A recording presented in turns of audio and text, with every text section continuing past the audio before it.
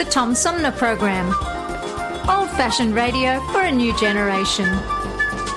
Oh, it's always a pleasure to be with you, Tom. You know that. Yay, Tom! I love it in Flint! You're very astute, Tom.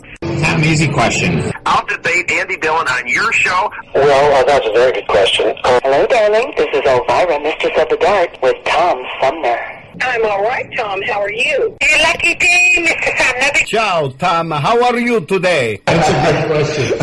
Hi, this is actor, comedian Joe Napodi, and you're listening to the Tom Smothers. I'm sorry, what's his name? Sumner. The Tom Sumner Program. Good morning, Tom. How you doing? Hey, at least I got the Tom part right. The Tom Sumner Program. Old-fashioned radio for a new generation. Our fellow Americans. Right now, the COVID-19 vaccines are available to millions of Americans. And soon, they will be available to everyone. The science is clear.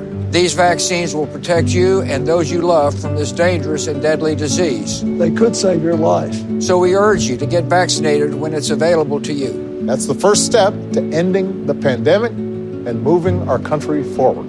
It's up to you.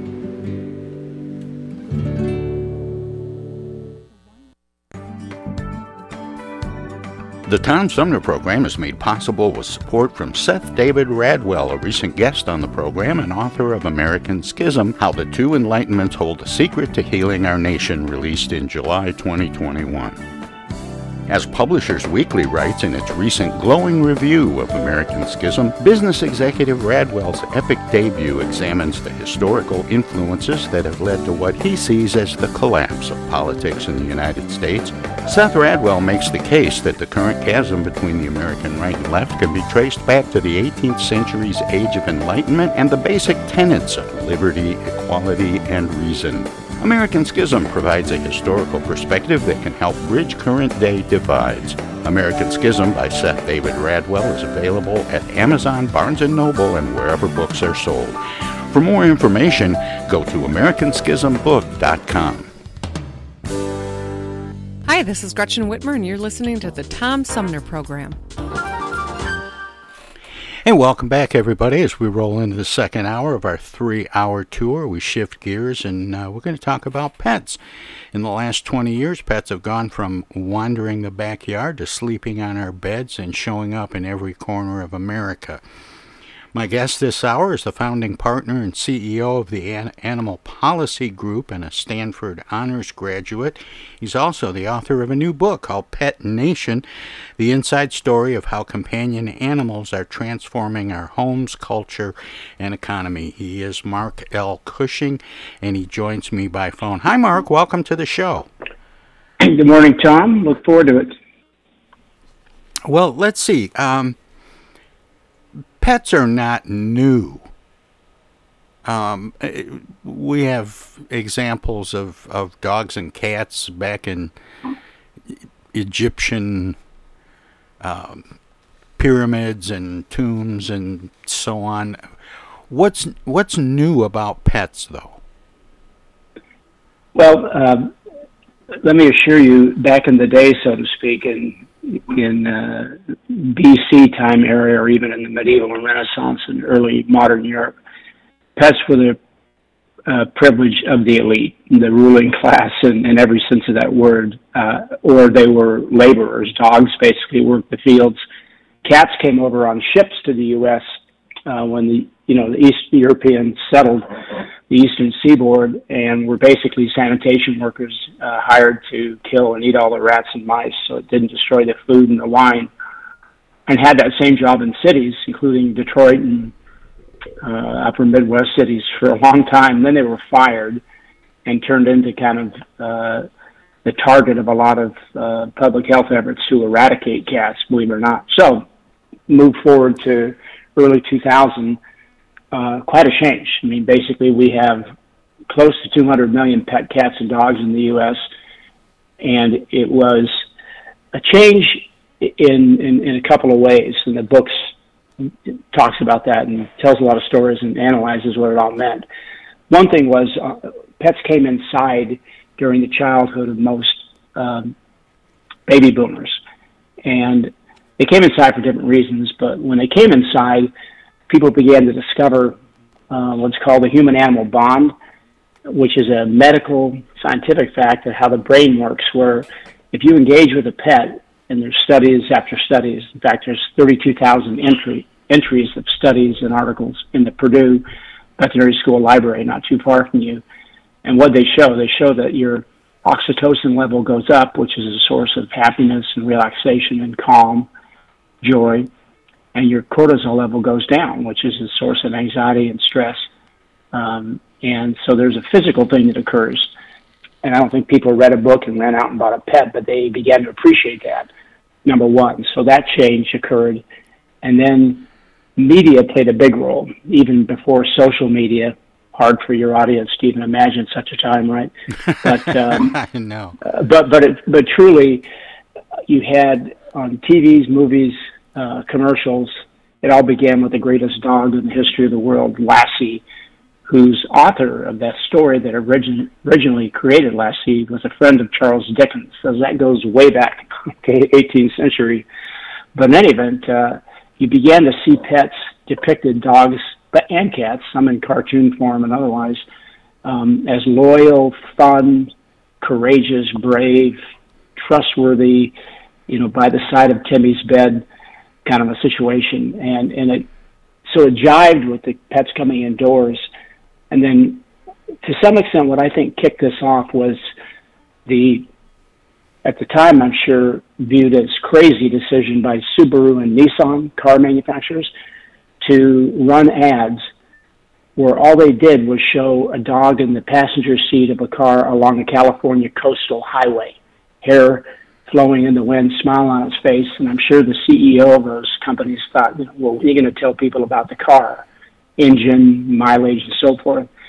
And the advertiser said, no, all we want them to do is see a dog associated with our brand. And I've looked at that and I've read the studies about the sales and what a dramatic change just to depict the dog in the car and assume people might buy that make and model. It was true. So now you have and before that, I was thinking back to the scantily clad women sprawled out on cars in the 60s, and then it kind of switched, and now it's it's a different version of man's best friend, I guess. Well, it is, and what then married to that was the emergence of social media and smartphones, basically, and people became their own, as you know, directors and producers of little 30-second, 2-minute videos. Used to be dominated by kids and babies, not so much now, right? So you saw pets become this sort of common factor across the country. You could be in rural Maine, the upper peninsula in your state, or you could be in San Diego or LA, and you might have the same breed of dog, and you can't wait to see the next version of somebody you've never met or are going to meet, but they become your friend in effect. So it was an interesting evolution. The country wasn't prepared for it in terms of business, veterinary medicine, healthcare, legal policies, access, and all those issues. And figuratively speaking, dog owners just took dogs right out the front door everywhere in the country. You mentioned that at the start of the show. And a lot of the story is about the challenges of doing that. I mean, I had someone the other day say, why should somebody bring a dog into Home Depot? And it's not because of the dog, it's because the person thinks it'd be more fun, and they're not going to be the only one. So it's a real change, and it's transformed our culture and society. It's not just transformed how we deal with pets. So the impact of pets went from being a sideshow, kind of an accessory in your backyard, and even veterinary medicine was sort of a sideshow. It was just little clinics down roads people didn't usually drive. And now pets are the center of culture. They're the center of families. And people will say, well, they replace kids, and that's an insult to pets. They have a much better deal than kids have. And frankly, they don't have a teenage phase. So it's quite remarkable. And so anyway, that's in shorthand what happened. Yeah, but in real life, Mark, doesn't the puppy phase kind of make up for the teenage phase? Well, Here's the deal. It would make up for it, except they're so damn cute, right? You can't stay mad. You can stay mad at your teenage daughter. I had 4 daughters and a son. I could stay mad for a little while, but with my puppy, not a chance. I mean, you can be mad for 2 minutes, at most, maybe a minute. And then they do something else, they come up and lick your face, and it's like, all right. We can replace that vase. Yeah, that lamp can be replaced. Good point. So anyway, it's quite a story. Well, just sticking with this history for just a minute or two, I want to get into some of the legal battles and health considerations and some of the other aspects of your book. But as far as the Midwest, which you mentioned, goes, it was really until early in the 20th century that whole region of the country was largely agrarian, and people had all kinds of animals on their farms and ranches, and cows and chickens and pigs and goats and sheep and all kinds of stuff. And then they started moving into the cities, and they didn't have that connection with animals anymore. Is there some overlap there, or some replacement going on, do you think? Yeah, very much. And of course, you still have farms across the country, Midwest and elsewhere, and they have multiple species. And you always had cats whose job was to get rid of the rats in your barn and so forth. But what changed was an interesting term. It'll sound academic, but it's really pretty simple. It's called the social capital of pets. And that's something in Pet Nation, in my book, I spent quite a bit of time on. And what's that? So it's one thing to say you feel better personally. You exercise, you're healthier if you are engaged with pets. Okay. But a series of studies were done. One was in Perth in Western Australia on the Indian Ocean, which I've been lucky enough to go there, but if you picture it, it's sort of San Diego. The other study were 3 cities in the U.S., Portland, Oregon, where I come from originally, San Diego, and Nashville, Tennessee. And in a blind study trying to determine what makes a community or a neighborhood work better defined as people aren't lonely, they're not isolated, they have some contact with each other, there's less fear, there's more trust, there's more engagement, okay, all these factors. And they looked at churches, schools, sports, civic involvement, music, you name it, and you can guess what was number 1, right? Pets, mainly dogs. And they actually are a glue in a community. You can go to Manhattan in New York, you can go to Detroit, Chicago, wherever. You can go to as urban a setting as you want in America. And what are you going to see? You're going to see a lot of dogs. You can walk down Fifth Avenue in New York, and there may be a dog handler with 6 Afghans coming right at you. Each one looks like a horse, right? And they don't get out of the way. They don't move. You get out of the way. But the point being is that people, I think, you could argue it was isolation and just the joy of pets, but they found ways to have big dogs in small apartments, or small dogs or cats and birds and everything else that we have as a pet. And yes, it had a replacement value, and it presented dogs and cats in a very different light. And that's what kicked in, I mentioned, a few minutes ago, in terms of coming inside and being part of the media. And suddenly they literally are everywhere. And it's happened it's accelerated or been on steroids the last 20 years. Yeah, you say happening in since pieces. 1998, the pet population in the U.S. has almost doubled, and over 2/3 of Americans now own a pet. Yeah, I'll tell you what, it's pushed up to 70%. The pet population's growth has vastly lapped or outrun human population. And the interesting thing now, here in fall of 2021, 60+% of all pets are owned by millennials and Gen Zs. So these are kids and grandkids of baby boomers. They grew up with a pet, and what's changed is that they don't have one dog, they have two, or a dog and a cat, or two cats. And during the pandemic, when people read about first-time pet owners going to a shelter or finding out a way to buy a pet as they quarantine, a lot of that activity were millennials and Gen Zs getting a second pet or a third pet. Mark, I have to put a comma here. I have a break coming up. Can you stick around a little bit so we can talk some more? Hey, I'm all yours. Mark Cushing is my guest. He is the author of a new book called Pet Nation, the inside story of how companion animals are transforming our homes, culture, and economy. We're going to let our broadcast partners squeeze in a few words or do whatever they do when we go to break, and we will return. Everybody's doing a brand new dance now. Hi, this is Mark Farner, and you're listening to the Tom Sumner Program. I'm Julie Lopez with Crime Stoppers. Have you ever wondered what to do if you have information about a crime or the whereabouts of a felony fugitive and you want the police to know but you need to remain anonymous? Well, here's what you can do. You can go to p3tips.com or download the mobile app.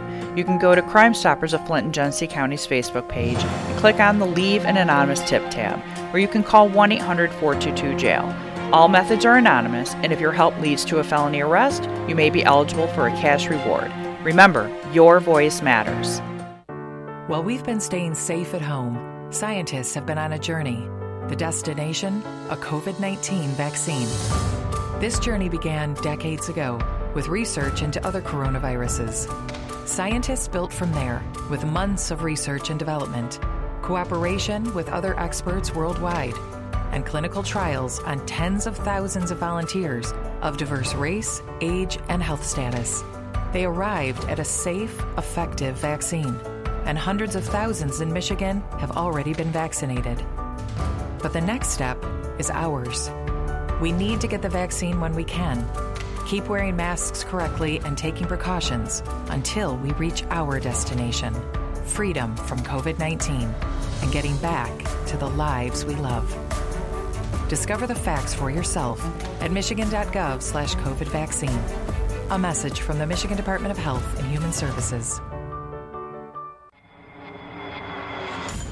The Tom Sumner Program plays host to the best political roundtable on radio every Wednesday from 10 a.m. to noon. Armchair Politics features great commentary and analysis about the headlines from local, state, and national politics with an alumni of world-class pundits, plus quotes, tweets, and those weird and wacky stories we call the X-Files. If it's Wednesday, catch Armchair Politics on the Tom Sumner Program. East Village Magazine is the monthly neighborhood magazine read all over Flint. With support from grants, donations, and advertisers, East Village Magazine's talented local writers give you an in-depth look at local news, issues, and people that make Flint, Flint. Copies of East Village Magazine are available at many of your favorite shops and restaurants around Flint or online at eastvillagemagazine.org. East Village Magazine, community-focused and community-supported. Discoveries. They happen when we least expect them, in places we thought we knew. And discoveries have a way of teaching us a little more about ourselves along the way. Welcome to Flint and Genesee County, where up north meets down south. Home to Michigan's largest county park system and a vibrant culture. A place filled with discoveries we've yet to make, throughout acres of beautiful lakes, wetlands, and woods, and in the diverse city beyond. Where the uplifting melodies of gospel choirs fill the air, where the work of renowned artists color the galleries and museums, where the fresh fruits and vegetables at the downtown farmers market awaken our senses, and where the cultural center and planetarium broaden our view of the world. Let's spend a few days enjoying the wonders of Flint and Genesee County, where the joy of discovery is pure Michigan. Your trip begins at michigan.org. Technical assistance for the Tom Sumner Program is provided by Swiftlet Technology, engineering and IT services at swiftlet.technology. I know of a place where you never get harmed, a magical place with magical charms, indoors, indoors, indoors. Take it away. Hi, this is Deb Cherry, Genesee County Treasurer, and you're listening to the Tom Sumner Radio Show. Hey, welcome back, everybody. We continue now with my conversation with the author of a new book called Pet Nation, the inside story of how companion animals are transforming our homes, culture, and economy. His name is Mark L. Cushing, and he joins me by phone. Mark, welcome back. Thanks for sticking around, and sorry to make you sit through all that. Nope. You've got a great sense of humor on your show, I can tell already, so I'm pleased to start my week this way. Go ahead. Well, just before the break, we were talking a little bit about how pet ownership has grown and evolved. In fact, I've even seen it debated as to who owns who, the human or the animal. But we also were talking about, how this evolved from, the days of people living on farms and moving into cities. And now, and you brought up the point about the 6 Afghans living in a New York apartment. But let's talk a little bit about some of the implications of that. Because now it's, what happens if my dog bites your dog, and there's litigation, and there's leash laws, and all kinds of things have had to evolve. How did that all start? Well, there were rules and laws for decades that restricted movement of and access to pets. And so it's not been what you might think, where with the surge in ownership and the number of dogs, particularly outside, that city councils rushed into place restrictions. It was more that they've been there, and they kind of manage situations. You haven't seen any surge in dog bites and things like that. So you have a better managed, if you will, a better trained pet owner or pet parent population to start with. But the couple of challenges are very interesting. One is access to pet-friendly apartments, particularly low-income apartments. And it's a challenge right now. You have on the books laws that say federally funded apartments are pet-friendly.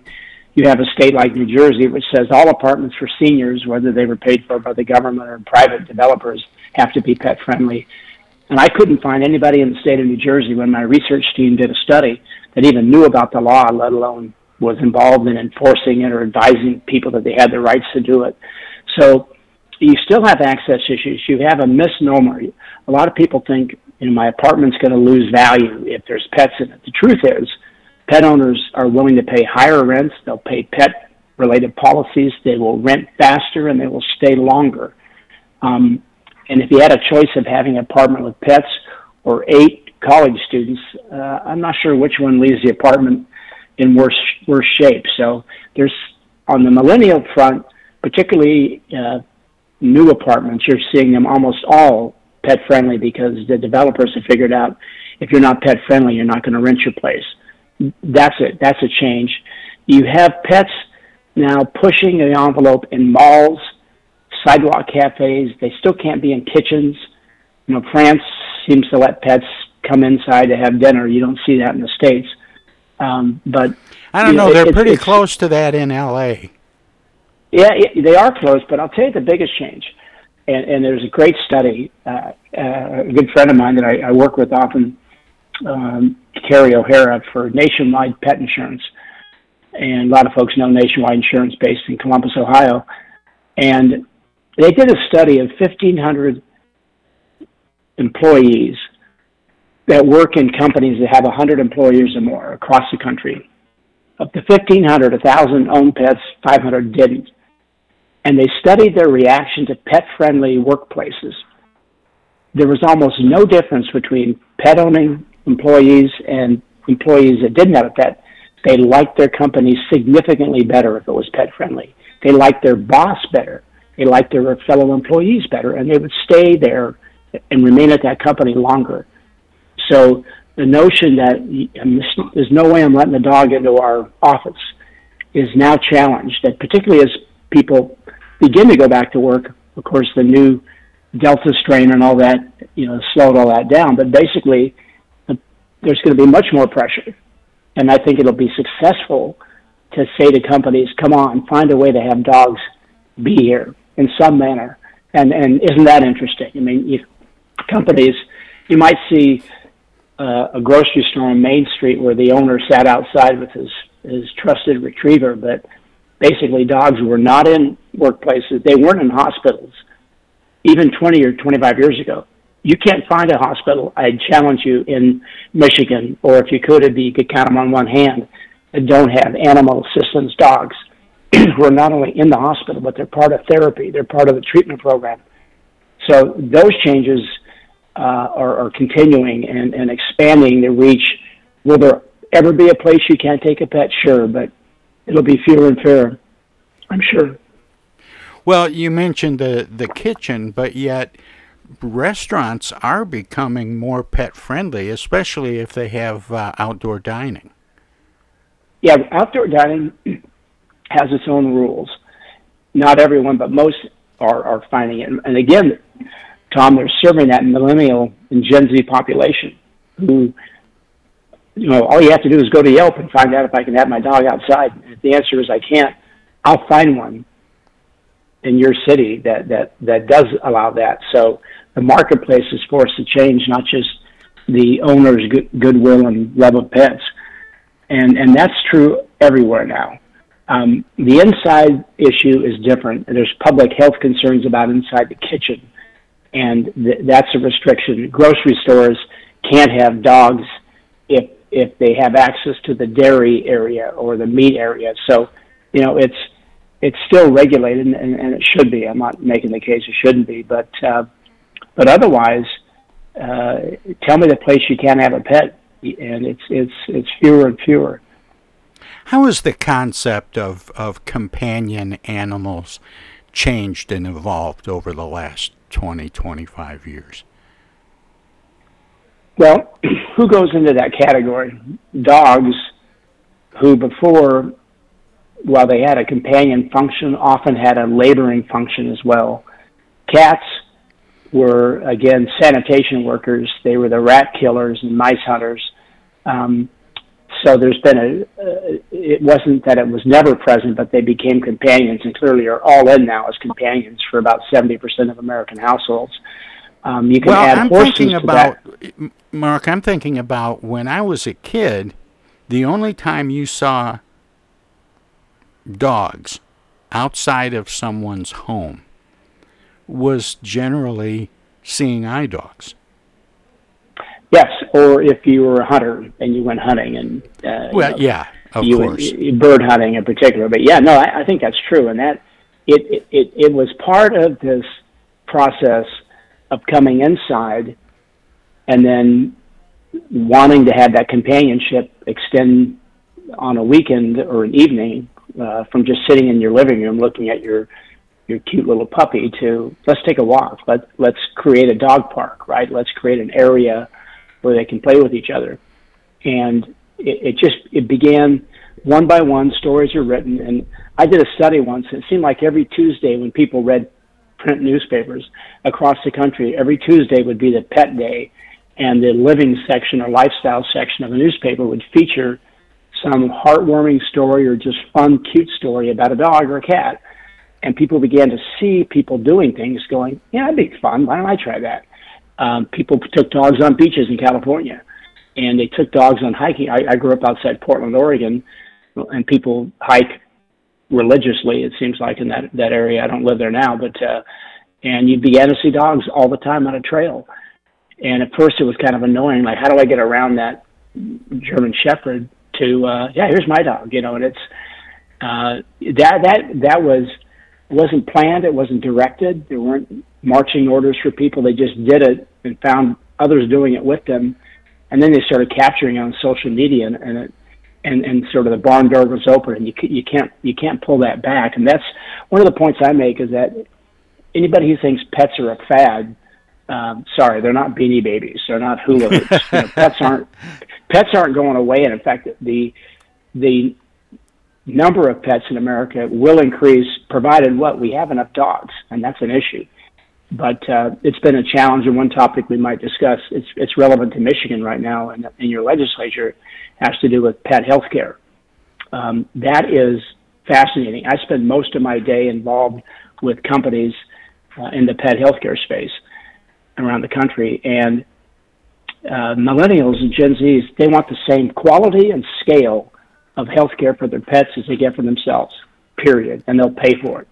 And veterinary medicine wasn't ready for it. They just weren't ready for that model. It was a great problem to have, but they weren't taught in vet schools, and they hadn't built practices. And Michigan's a good example to accommodate it. So what's one of the solutions? It's been borrowed from human medicine, which is telemedicine. And Michigan's one of the most progressive states in the country in giving veterinarians the freedom, if they want, to use telemedicine, Zoom, smartphones, to give good advice to help pet parents and relieve the pressure on coming into clinics. And right now there's a bill in the Michigan legislature that would curtail that dramatically. The Michigan Board of Veterinary Medicine has passed really smart regulations allowing telemedicine to continue to be utilized in Michigan. Again, if a veterinarian's comfortable and the pet owner's comfortable, but there's a bill right now that would pull that back dramatically, and your listeners ought to think about that. And if they've enjoyed telemedicine and don't want to wait in a parking lot, or sometimes you're taking a pet into a clinic that's already jam-packed because you simply don't know what's going on with your dog or cat. And why not use telemedicine to give you good advice and be able to say to you, you're okay, don't rush in. We have a situation now where in many cities, I don't have the numbers for Detroit or Lansing or Ann Arbor or Flint or some of the bigger cities in Michigan, but in many cities right now, it's a 48-hour wait, a 2-day wait to get into an emergency clinic. And you know what that means? It's not an emergency clinic anymore. I just did a long interview with the Fox LA affiliate a week ago on that story because a close friend of the producers of the show, dog died in LA. They could not find a veterinarian over a 2-day weekend. And so telemedicine dramatically relieves a lot of pressure. It gives people the advice they need. It calms them down. It steadies them if it's not an emergency situation. And so that's a real pressure point right now. It's a battle inside veterinary medicine, and Michigan right now is ground zero for it. You know, when we first started talking, Mark, you mentioned some of the health benefits to people simply by their being around animals and having animals as companions.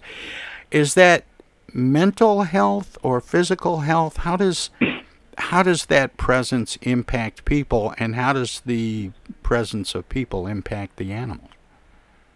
Great point.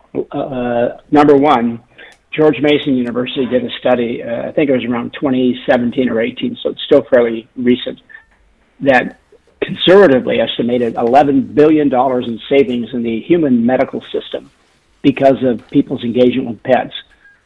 All the things I mentioned, plus exercise and various activities that improve human performance and human health. This human-animal bond, the oxytocin and cortisol impact we talked about earlier, the same thing happens for dogs and cats. So there's a mutual benefit. It's not like we're abusing animals for our benefit. They're getting the same enjoyment, the same stress reduction, the same calm and relaxation and happiness, if you will, improvement by engaging with people as we do with them. But the great news studies, and they cover the landscape. I mean, I'm talking about hundreds of peer-reviewed studies, thousands, literally. Let me give examples.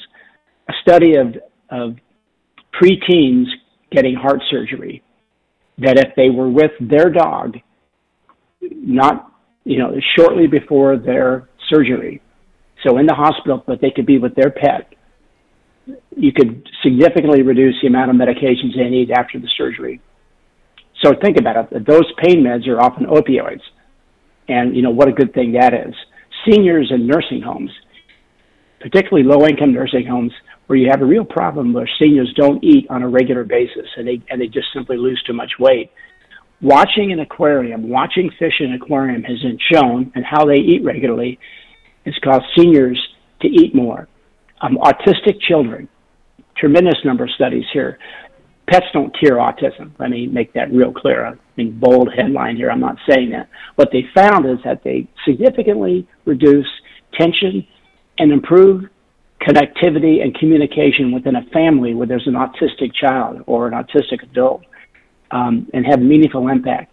PTSD veterans back from Iraq or Afghanistan, wherever it may be, if a dog's involved in therapy, if a dog's with them during their therapy, Notre Dame, a Purdue study, Molly O'Hare, incredible study, showed significant improvement and acceleration of results in therapy if the dog's present. Teenage girls that have been victims of sexual assaults, studies of being able to be with horses and handle horses, tremendous impact on their recovery, which will be lifelong, I'm sure. I'm not trying to minimize that. My daughter is a prosecutor of sexual assault felons, so I know that world well. It doesn't cure them, but it accelerates and deepens and strengthens their recovery and ability to get on with their life. And then I can go on and on and on. These studies now take the kind of fun idea of pets and turn them into real therapeutic, if you will, partners. And it is mutual, pet for human and human for pet. You seem to indicate that, by and large, pet owners are pretty good to their animals. By and large. Yeah, because we know the horrible outliers, the dog fights and the animals chained to trees, and we've seen all those horror stories. But by and large, people are pretty good to their companion animals. And the question I have is, in fact, I think you used the phrase, are pretty well educated. Is that because of groups like yours, the Animal Policy Group and PETA and others, over the last several decades, kind of drumming messages home about taking better care of animals? A couple points there are real interesting. And I wouldn't take credit for my Animal Policy Group. We have, business clients, and, we advocate for pets, but I don't want to claim that I've changed people's attitudes about behavior. PETA is a special case. There's other animal welfare organizations, Michigan Humane, ASPCA, American Humane. There's lots of local groups that have had big impact there. PETA actually believes pets are slaves, and they have literature on their website. They don't talk about it much, that pets should be free. But if you told a Shih Tzu when you took it out to the edge of town in Flint and said, "Bye, honey, you're free now," the coyotes would be cheering. But I'm not so sure the dogs would be would think that concept of freedom made much sense. But a lot of groups, local and national, have had a big impact. Here's a fact, though, that I think it's disturbing, but if you think about it, it makes sense. Quite a few studies have shown that adult domestic violence offenders, men that rape, beat, torture, harm women, it's usually men to women, in some cases kill them, trained, if you will, got their start abusing animals, almost like it's spring training. And there's been a strong linkage between animal abuse as a child, whether you light a frog on fire or you drop a dog from a bridge or, whatever weird, stupid, dangerous, unforgivable thing you hear, they end up as adult felons, hopefully, if they're caught. And so that linkage is quite interesting. And so it has put a premium on trying to cause parents, coaches, adults that are around children to keep an eye out. If you see someone torturing and thinking it's fun to harm an animal, get involved. That can go somewhere beyond just one dog, one cat, one bird, whatever it might be. Mark, when did Pet Nation come out? Pet Nation, the paperback's out tomorrow. Okay. So thanks for mentioning it. The hardbound came out during COVID at the peak, really, a year ago. But there's a lot of new material and more attention paid to cats. So it's out on paperback tomorrow. It's Penguin Random House is the publisher. You can get it all the usual places. You can get books online, or hopefully people are going back to bookstores these days. It's what are you hoping? I think, what are you hoping people will get out of the book? Well, two things. Every book should have a single goal, right, of being a good read. People just enjoyed the read, were entertained, were stimulated in one case. And I've a lot of folks that have read the book have said to me they thought they knew everything about pets, and that apparently they didn't think they knew anything once they read the book. So it's chock full of a lot of information, a lot of stories, a lot of connecting the dots. And so if you're a pet parent, you're interested in pets, you'll learn a lot. And it just I would hope it would expand and kind of enrich your view of pets, not just your dog or your cat, but just pets in America and in the world, number one. So it's a good read. And I think for people in the business of pets or public policymakers like legislators in Michigan, it raises a lot of issues and highlights what I call pets are the cheapest medicine in America. You want to lower the temperature right now in America. You want to create some common bonds that don't exist. Pets are the best way to do it. And so I make the very provocative I think it promise that I think it was Harry Truman who said, "If you want a friend in Washington, get a dog." Love that quote. Yeah, love that quote. Yeah, no, it was the quote. "A dog's the man's best friend" came out of a lawsuit in Harry Truman's Missouri back in the 1800s, and that's a great story. So no, I think that's true, and so. I make the case that we need more pets in America. And a lot of people go, "Oh my God, you mean more dogs on the sidewalk?" Well, if you believe pets make people and communities better, why not? I don't think people should be forced to have a pet. Well, Mark, unfortunately, we're out of time, but I always give guests an opportunity to let listeners know where they can find out more about you and your work, past, present, and future. Do you have a website? Sure do. Cushing.com is my author website. I think I put my middle initial in because the name was otherwise taken. So marklcushing.com. Animalpolicygroup.com is my business group. You could read about me. You might find the other one more interesting. And then obviously you can learn about the book Pet Nation all the different ways you can. And I appreciate the time with you. By the way, you asked great questions. You really got to the heart of what's going on, I think. So. Well, thanks, Mark. I appreciate that. And take care. Keep up the good work. Call me anytime you need to fill some time, but enjoyed it. Thank you very much. All right. Bye-bye. Hello there, citizens. Darkwing Duck here, and every time I'm in Flint fighting crime, I always stop by the Tom Sumner program. Don't forget, stay dangerous. Darkwing Duck out. While we've been staying safe at home, scientists have been on a journey. The destination? A COVID-19 vaccine. This journey began decades ago with research into other coronaviruses. Scientists built from there with months of research and development, cooperation with other experts worldwide, and clinical trials on tens of thousands of volunteers of diverse race, age, and health status.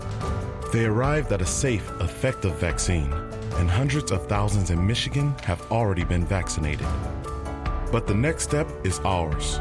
We need to get the vaccine when we can, keep wearing masks correctly, and taking precautions until we reach our destination, freedom from COVID-19. and getting back to the lives we love. Discover the facts for yourself at michigan.gov/COVID vaccine. A message from the Michigan Department of Health and Human Services.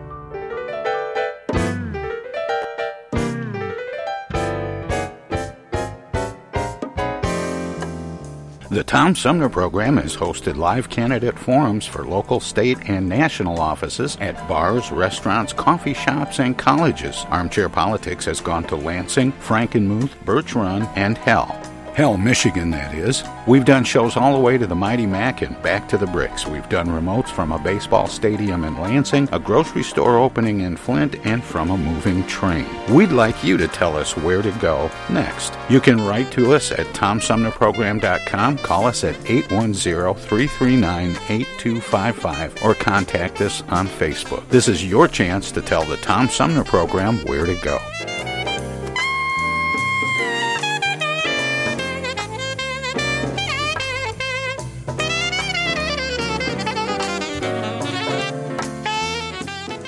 Say, objection. I object. I object to that, Your Honor. Oh, hi, Mom. What's up? Dana, what are you doing? Oh, just Attorney General stuff. Listen, I have a legal question. What is it, Mom? I just got a call from the water company. Apparently, your father has not been paying the bill. I guess they're going to turn the water off because we owe more than $1,000 now. Can you believe it? Actually, I can't. So listen, we just have to send them $200 in Edible Arrangements gift cards, and that will keep the water on. Now, here's the legal question. What is the website for Edible Arrangements? Mom, it's an imposter scam. Imposter scam. Is that .com or .edu? No, the call was a scam. Scammers will pretend to be a government agency or a utility company or someone else you might do business with. A big red flag is if they tell you that you can pay them using gift cards. So when in doubt, ask for the information to be sent to you in writing. And never give a caller or someone you don't know your personal information or your money. If you do suspect an imposter scam, report it to my office at mi.gov/agcomplaints. Okay, all right. And Dana, where do I file a complaint that my daughter hasn't visited in over a month? Does your office have a website for that? Okay, Mom, I'm hanging up now. I'm Michigan Attorney General Dana Nessel. Visit mi.gov/agcomplaints for your connection to consumer protection. This is U.S. Senator Gary Peters, and you're listening to the Tom Sumner Program. Welcome to this presentation of the Comedy Spotlight on the Tom Sumner Program. This has happened to me, I bet 4 or 5 times, and I'm sure it's happened to most of you. You're invited to someone's house you haven't seen for some time, and they have a dog. They have a large, vicious dog, you see. But they've had this dog since it was a puppy, and they're very proud of it, and they're completely unaware of the fact that it's now a large, vicious dog, you see. And you're kind of on the horns of a dilemma, because you don't know, you don't want to offend the guy by appearing ill at ease, and at the same time, you don't want to get eaten alive by this large monster, see. So you're invited to the guy's house, and usually it winds up the evening going something like this. Oh, gee, this is a real nice place you got out here, Harry. Gee, I love this chair. Modern, isn't it? Yeah. It seems kind of lonely out here, you know. There aren't too many houses around. I imagine it gets kind of lonely at night, doesn't it? Oh, you have a dog, do you? Oh, sure, I'd love to see him. Where is he? In the backyard? Sure, let him in. Oh,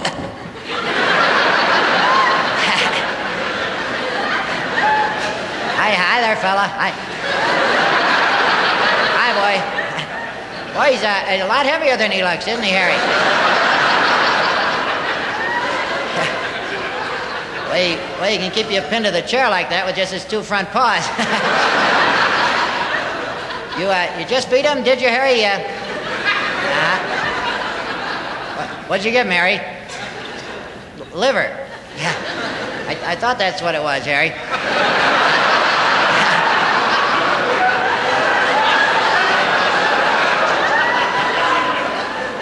He starts to bother me, just cuff him behind the ear. I sure will, Harry. Hi. What kind of dog is he, Harry? Doberman, is that right? They make great watchdogs, don't they? Nearly tore the burglar to pieces before you could get him off. Hi there, fella. Hi, boy. Oh, you're a pretty dog. Would I like a what, Harry? A drink? Yeah, a drink would be fine, Harry. Scotch and water. You aren't going to have to leave the room, are you, Harry? Harry! Hi there, fella. Hi, boy. I don't suppose you want to get down, boy, do you? Just stay like this. You want to play a little game, boy? You want to chase the fountain pen, boy? Chase the fountain pen, boy. There you go, boy. Boy, you're a fast little dog, aren't you?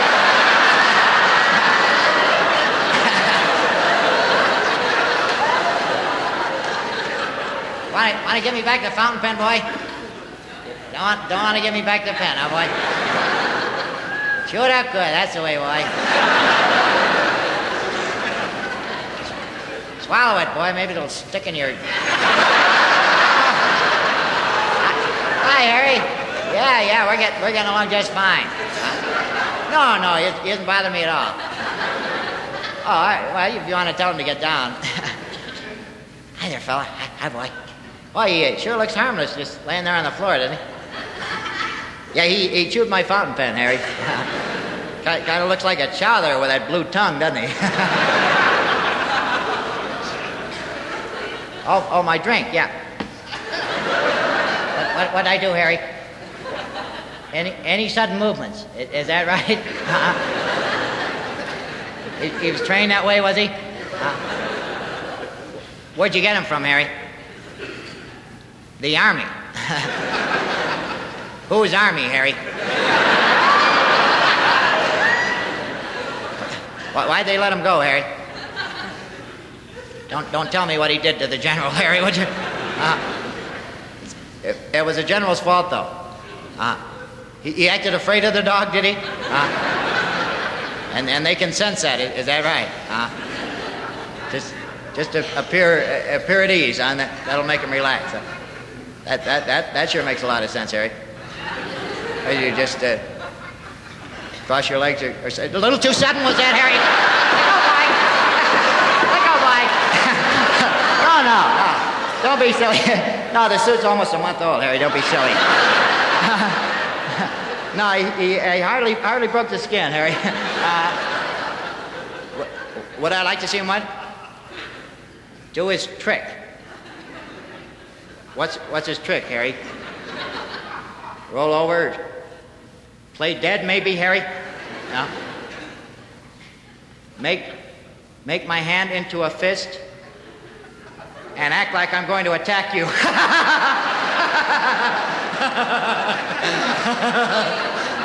I believe you, Harry. I believe. Hey, listen, Harry, I gotta be going. No, I don't need any more ice, Harry. Harry, don't take. I don't need any. Harry. Hi there, fella. Hi, boy. What are you growling at, boy? The gumdrops? You want some of the gumdrops, boy? Hey. Boy, you don't even chew it, do you, fella? You want some more gumdrops, boy, do you? More gumdrops, fella. Yeah, hi, Harry. Oh, we're getting along fine now. We're real pals. Boy, he sure loves those gumdrops, doesn't he? Only trouble is, when they're all gone, he doesn't understand.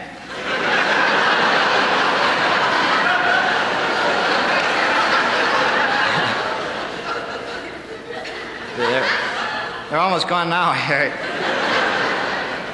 You want to fill the dish up with some more gumdrops? You don't have any more gumdrops. It's the last one, boy. All gone. Last one. Let go, boy. Boy, let go. Where's he dragging me, Harry? Harry, get some more gumdrops. Harry!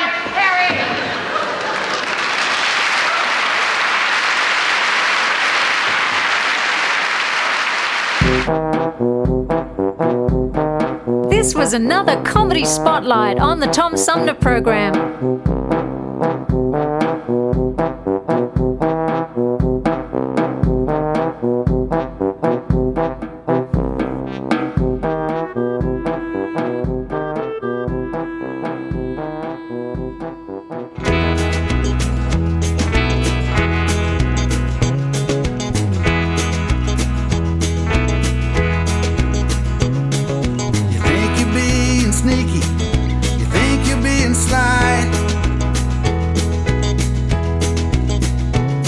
Sometimes you're so obvious, why do you even try?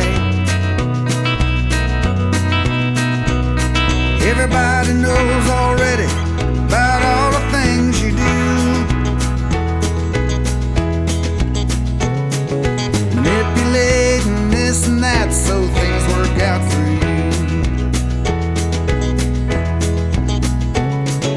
You should know I got you figured out 6 ways to Sunday. I have known for quite a while, but you'll find out one day. You think you're doing good, living high on the hog. You ain't fooling no one but the dog. He's the only one that don't know what you're up to. He's the only one not ready to turn his back on you. You think you left a smoke screen, well let me clear the fog. You ain't fooling no one but the dog.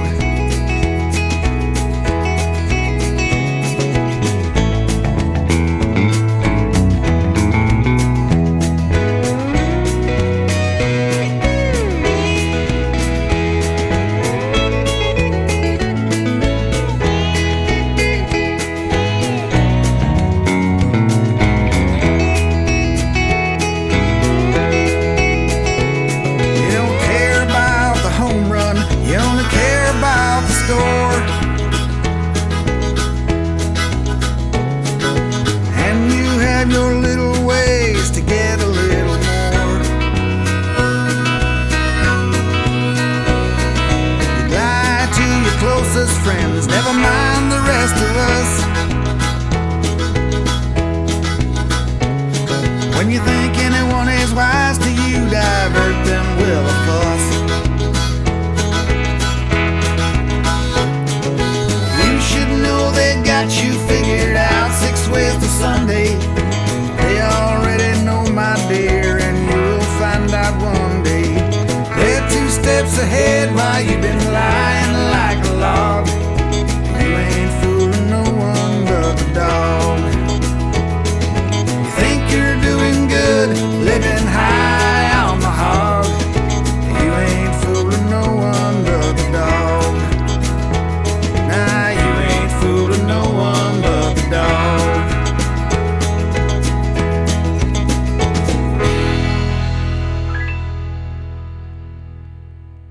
Do the right thing and stay inside with me. You might just save a life, or 2, or 3, or 4, or maybe 5. Let's save lives. Are we crazy, baby? This isolated life ain't all that bad. Are we lazy? Maybe, but it's a welcome change of pace from the madness. Are we crazy? Maybe, this isolated life ain't all that bad.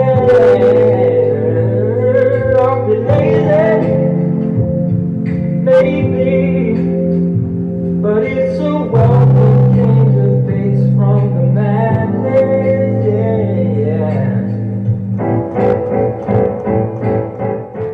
From the Tom Sumner Show. Oh, yeah.